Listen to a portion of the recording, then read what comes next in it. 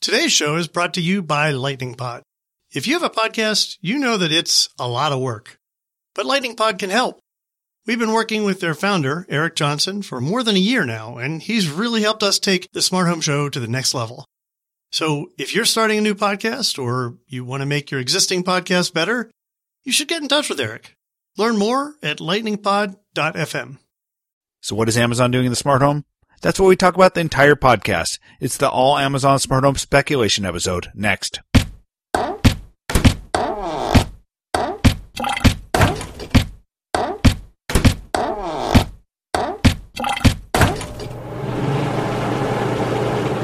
Hey everyone, welcome to the Smart Home Show. I'm excited to have Richard Gunther, the host of Home On, and one of my favorite smart home podcasters out there, on the show today. We're going to talk about Amazon and the smart home. So are you ready to talk, Richard? Absolutely. There's lots going on at Amazon. It's interesting to kind of observe and analyze what they're doing. Yeah, and you've almost had to connect dots because they haven't come out with like an Apple, like, here's our smart home platform, here's HomeKit, this is the deal. It's been more a slow leaking of stuff over time. And for a while, there was like nothing really forthrightly smart home. Is more just like maybe this Echo will be a smart home device, maybe not. Maybe the Fire TV will be a smart home device, maybe not. The only real thing they had before the last 6 months, I would say, was they came out with this home automation store. And that was maybe about a year and a half ago or 2 years ago now. And that was really kind of their own, like, in-your-face smart home effort. That was it. And that was a good start, obviously, because that's where that's kind of where we all approach Amazon, from buying stuff on their website. Yeah, and I think it's been good for the industry, too. I mean, I think that for the most part, the online retailers for smart home technology have been largely the destination of hobbyists and enthusiasts and geekier people, and getting that kind of visibility for home automation tech in Amazon, I think, was a big deal. Yeah, I would agree with you. I mean, the most obvious smart home URL is smarthome.com, owned by the folks at Insteon. And that you largely go there, you can get, lots of different products, but, that is a geeky store, if you will. It's, what I would call early adopters. And clearly they're trying to broaden their appeal to more mainstream audiences as home network or smart home becomes more mainstream.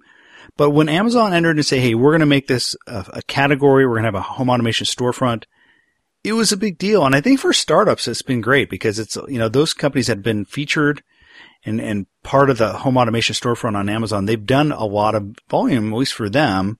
I don't think everything's a winner out of there, but I think some companies have done really well on that storefront.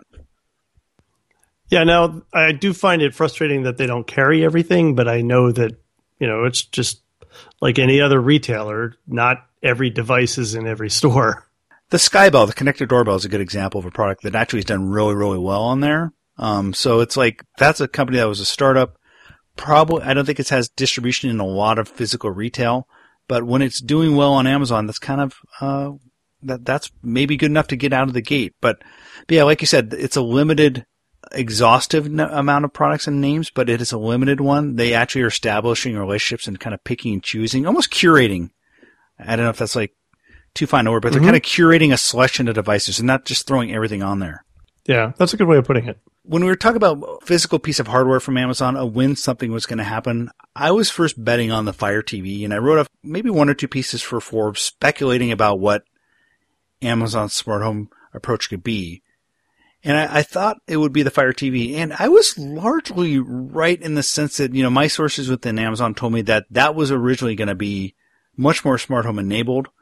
But ultimately, Bezos and some of the higher ups pulled back on that. And what ultimately has become their smart home, I guess, most in-your-face device is the Amazon Echo. And I think everyone was surprised by the Amazon Echo when it came out because no one was really expecting this kind of out of left field connected speaker that they came out with. It's really hard to do nowadays to keep something so quiet and to come out and surprise everyone. That's really hard to do nowadays, and they did it with Echo. Well, and part of that was because they kept its capabilities very limited when it came out. So there were fewer third parties in the mix. It was Amazon products. It was definitions. It was the ability to pull up music from your Amazon Music library. They didn't have Pandora. They didn't have access to really anything third-party when it first came out the door, if I'm remembering correctly. So it's easier to keep a lid on that. And then all that stuff rolled out afterward in kind of true Amazon fashion, right? Come up with something early and then iterate on it. Yeah, and it's also in Amazon fashion how they're actually putting it into people's hands. They're using Amazon Prime as the primary membership community to get people out. And so they're, much like Gmail was rolled out by you had to know someone at Gmail and they can invite you. It's basically Amazon isn't an invite, but it's basically you have to be part of their paid community to get access to it. So for them, it's driving membership in Amazon Prime possibly. It's obviously adding another benefit to being a part of that club. But it's also limiting, the distribution because I think that it seems like it would be popular. What's strange to me is actually I didn't try to get it through any sort of like, okay, I'm an analyst or press, give me an early version of that. I never even tried with that. So I just, about a week or two after, I ordered it through Amazon Prime and I'm still on the waiting list. So what's strange to me is that, that I'm not destined to get it till like July or August at this point. I'm having a hard time believing there's that much demand through Amazon Prime for this device. I'm still having a hard time believing. I know it's a great price. What they did was to create demand, which I think was really smart, to offer at half price, $99. But what's strange to me is that it's still in such constrained demand. More so than even the Fire TV Stick when it came out. I remember I ordered that. They did the same sort of thing, half price. I got it for $19, and for $19, of course I'm going to buy it. Why wouldn't I buy it? And it took about 2 months to get that. This has been much longer than that. It's a long, long window. So I'm wondering why that is. But going back to your point about keeping it quiet because they didn't do a ton of third-party integration, I think you have a great point there. They have rolled that out, though. They're starting to, I think it was about a month and a half ago, they opened up and say, hey, you can now write third-party apps for the Amazon Echo. So that got me really excited about what we could see there, people writing interesting apps. And then just this past week, the news came out that, hey, by the way, this is really going to be a smart home control interface. We've integrated with Philips Hue. We've also integrated with Wemo. And as we talked about on your podcast, and by the way, we're going to pitch that a couple times on the show. Everyone listen to Richard and I talk on Home On because that'll be out the next day or two. But as we talked about that, it's not with every device. I think you said that. I think it was CNET said that it works with the LED bulbs, the Wemo LED bulbs, but you're not sure about that. But I think over time it will work with every Wemo device. Well, and what's interesting about this is that this is a smart home hub, if you will, without any special radios in it. This is just using IP to communicate with other IP devices. So it can discover the things that you have in your home that already know how to speak IP. And there are quite a lot of those. Yeah, I think all the big guys that are new to the space that are getting in are not going to go down the Zigbee or Z-Wave route in terms of like putting those radios in. I mean, you could consider Nest an exception with, I guess, their own standard, very kind of Google-ish to kind of jump on and create their own technology with Thread, which is using 6LoWPAN and 802.15.4. But Amazon and Apple, I think, are betting big on Wi-Fi as kind of the primary air interface and also Bluetooth, but they're not going to go down, I think, these other radio paths because I think they just want to stick with the radios that are in their products, which are their phones and their tablets. And this is very similar to actually how the Harmony line started initially introducing access to Wi-Fi products and Bluetooth products because it already had the technology in it. It could already communicate with these things. So, yeah, it's interesting to see this. I'm curious what other products they're going to be targeting. I think that the obvious missing piece here, and usually one of the first things that a Wi-Fi only controller tries to integrate with is Sonos. So I'm a little bit surprised that they don't offer that. But on the other hand, I'm thinking, well, but Amazon Music. That'd be kind of weird though. Like, they're coming out with their own speaker. I think Sonos probably sees them as competitive. And Sonos is actually pretty selective. I mean, Sonos is like the premium brand, I think, in connected entertainment in the home. I mean, I think It's an amazing story. I think over the past decade, I don't think there's been a better story in a new entrant into consumer electronics than Sonos, because they were kind of the defining story around. They kind of showed everyone how to do it in connected products, and so it's not surprising that they would kind of hold off and not integrate with Amazon. Why would they want to add that type of value to the Amazon ecosystem? Yeah, that's a good point.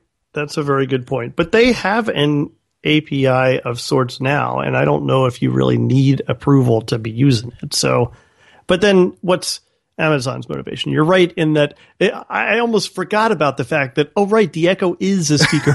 Speaker-to-speaker integration. I want to talk about just, we saw the Echo be unveiled as like it's officially been crowned as a home automation interface. But this was basically brought out at the same time as there's a couple other big things coming out from Amazon that if you connect all these dots, it's really, really interesting. One of these dashes. Yeah. One of these is Amazon Home Services. So Amazon Home Services, was announced, and basically this was this idea of we are going to be a marketplace for services that are local. It's for services that are directed at your home. Things like electricians, plumbers, installers, people who are, paid to do things we oftentimes can't do in our own home. And I've been writing for a while that I felt like the big lie in home automation, DIY home automation, is the DIY part, because a lot of people aren't ready to install stuff, aren't ready to do electrical wiring. This is a fairly, I think this is a big deal. One of the things that I thought was interesting is if I go and buy like an Insteon or a Wemos light switch, and you can actually then see them pairing something like an install with it. You can actually buy an install by the unit. So you can install a thermostat. You can install a Nest thermostat, and that is a $99 or something like that buy on Amazon Home Services. So imagine them pairing that as like a product, the installation with actual physical hardware, and then putting that into your basket. That's going to be really interesting. Customers who bought this usually also bought this. Exactly. Yeah, no, I think it is. I think it makes a lot of sense, and the really interesting thing there is that if you go looking through the services that they're offering, there isn't much there that is explicitly geared toward home automation or home integration. But as you've mentioned in one of your shows in the past, there's a lot like the thermostat example or like the light switch example that could be interpreted as, or could certainly evolve into more of a smart home product installation.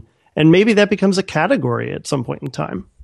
Yeah. And I'm wondering how far up the installation value chain they're going to go, right? I mean, if we are friends over at Home Tech FM, they do really, higher end installation. They're going, they're talking about CEDIA channel type of products.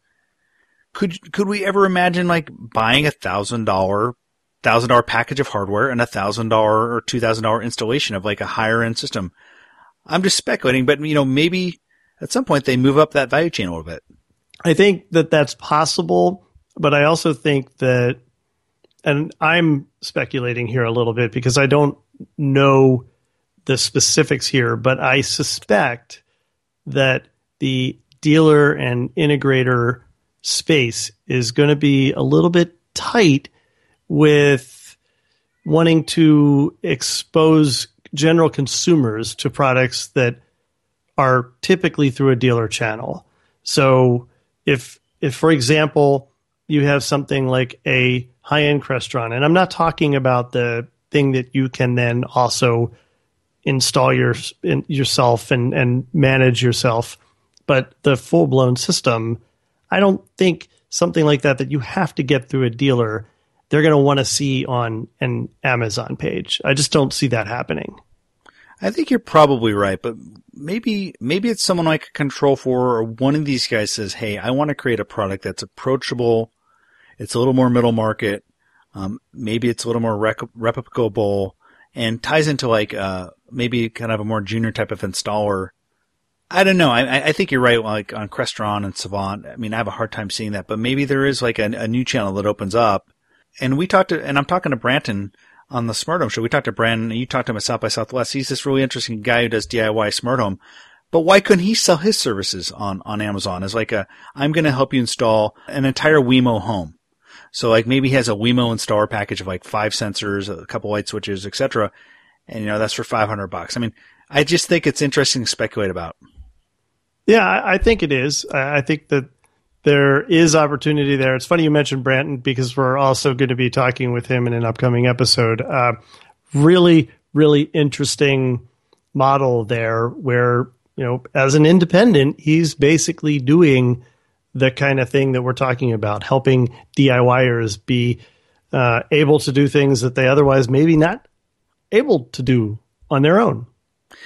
There's another thing I want to talk about, and it was interesting when we were preparing for your show. I suggested we talk about the dash button, and you said you don't necessarily identify that with smart home, and I understand that point of view, but I think it's, for Amazon, that's what it's all about. I think this whole idea of integrating with this intelligent home and implement and pushing Internet of Things into the home, a lot of it's going to be about pushing that button. And so for those of you who aren't familiar with it, they had the Amazon Dash announced a year or two ago.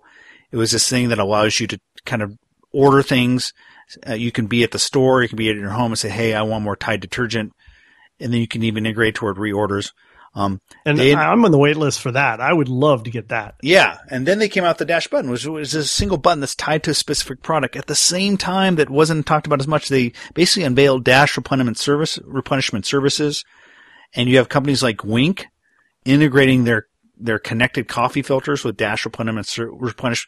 I can't say replenishment. I think I'm missing a word. I'm missing a syllable, Richard. Help me here. But replenishment services. So I think that's a really interesting thing. I think it's a big part of their connected home story. And I understand where you're coming from. It's not traditional home automation, but it's really an interesting part of the Amazon story.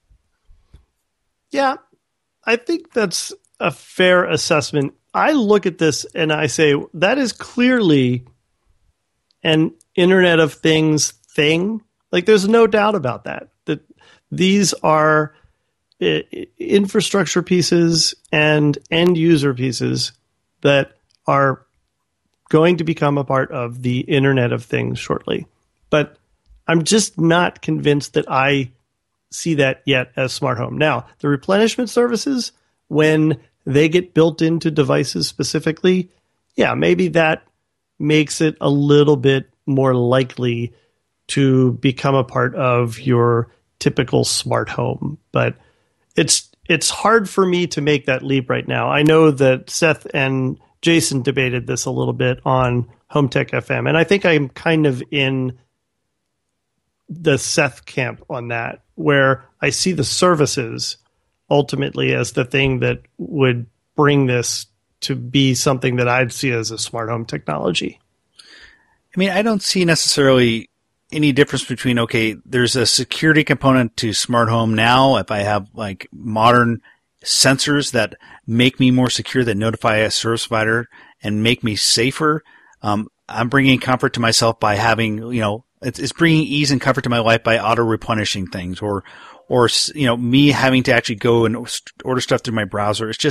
It's all about increased convenience.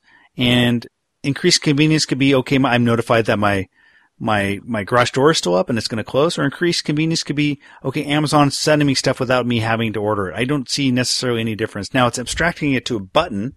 Maybe that's the issue. It's like just a single button. It's not like very complicated, but I still think it's part of this broader smart home. It's just a new part of it. It's the commerce conversation we're having now, instead of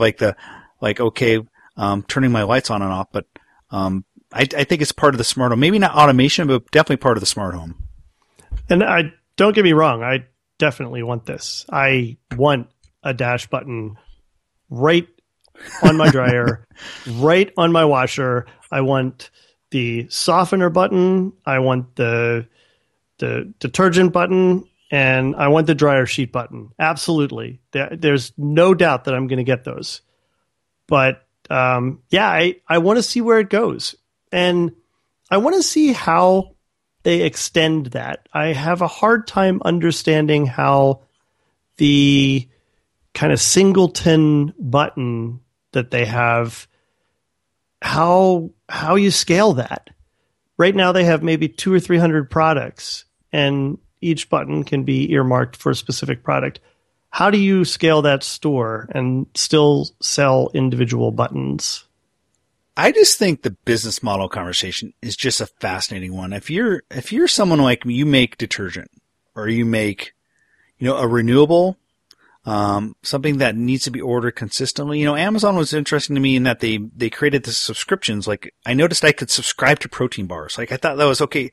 An amazing idea. Yep. I get this type of mountain bar or whatever, and I can create a subscription. They'll just send it to me every, month because I know I'm using it at that level. So now they're moving to the point where you can subscribe and kind of auto replenish because the machines are telling you to do that. So now is there a conversation going on between Procter and Gamble and LG and Amazon and what the split of that is going to be? Like that's just fascinating to me. And there's these conversations are happening, and it's a completely new model. It's exactly what the Dash replenishment service, now I'm tripping over it, is all about, right? The device allows you to press a button to say, I need this thing, or maybe the device automatically knows, all right, well, I've made 12 cups of coffee. There's 4 left, and then they're going to need another box of K-cups. And I think that's the model they're going for. So those conversations, they're definitely happening. And you can tell from the brands that are in the store that, Procter and Gamble, good example, right? That very specific companies are kind of partnered into this right now. And so it'll also be interesting to see if this is in any way limiting the utility of this, right? Does the fact that they're making arrangements with specific companies mean, like with Pampers, that I can only get very specific brands of razor blades or very specific brands of K-cups, which today is true. You can only get, I don't even remember what the brand is, but it's like your garden variety that I don't know that anyone even buys for a K-cup maker. So my big question is what's next for Amazon? Do they bring it all together? Is there a kind of a unifying strategy? Like kind of a HomeKit type of effort from them? Or is it going to be these disparate pieces that come together over time and at some point you see the big picture? What do you think's next for them, Richard? I used this example before, and it wasn't by accident. I really think of what they're offering right now as the way that I look at Harmony.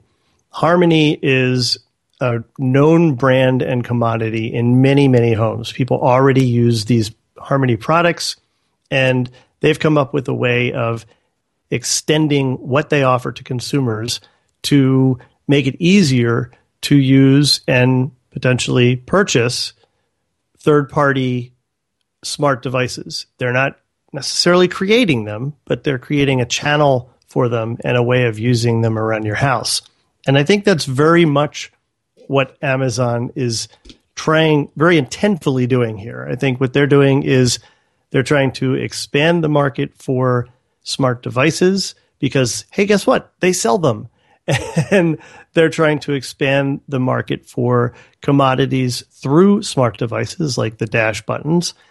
And I think that there's a lot of opportunity for this. What I don't think, and what I certainly hope they're not trying to do, is come up with some Amazon ecosystem of their own. I'm hoping that they're not going to try and do something like where they're creating a new hub or a new ecosystem of products. I think that their play is really to give you the tools to better use smart products around your home that they can sell to you. I think you're right, and I think they're smart not to come out with a hub. I mean, I think they're at some level trying to probably want to have a control layer that, and I think that echoes that play. And then from that, they can gather data and kind of have some level of understanding and intelligence about what people are doing.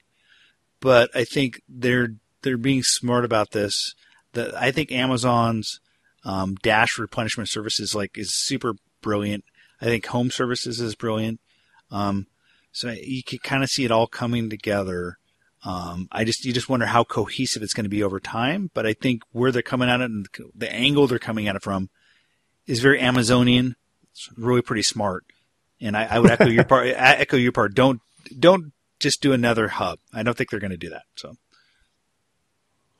well, this has been a lot of fun. Thanks for kind of getting on the podcast and talking to me and kind of whiteboarding where Amazon could go with this, because I think they're the biggest mystery of all.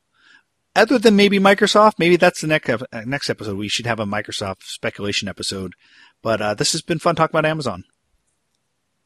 It has indeed, and I would love to have that Microsoft talk with you sometime. I feel like I should know more about that than I do, but they really are a mystery now. So yeah, let's plan that. We'll set a date. Well, Richard, where can people find your podcast? So I have a show called Home On. I suspect we probably have a fair number of audience members in common, but my show is focused specifically toward enthusiasts and DIYers who are into trying new technology and want to find out what's going on in the space.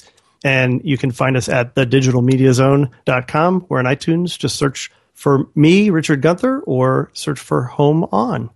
And where can people find you on social media? I am I'm all over the place, but primarily on Twitter through a bunch of accounts that I aggregate just under my name, just at Richard Gunther. Great. Everyone go give a shout out to Richard, listen to his show, and we'll have him back for the Microsoft speculation episode. We'll do that in like a month maybe. How's that? Sounds great. Thanks a lot, Mike. Well, thank you, Richard, for joining me. Thank you, listeners, for listening. Richard told you where to find his podcast. If you want to find more smart home shows, just go to technology.fm. You can also find Home On there as well. They're a member of the technology.fm network. As always, I'm interested in hearing from you, the listener. Email me at thesmarthomeshow@gmail.com. Reach out to me on Twitter at Michael Wolf. And let's have a conversation, suggest guests, and tell me what you thought of this episode. All right, folks, thanks for listening. We'll talk to you soon.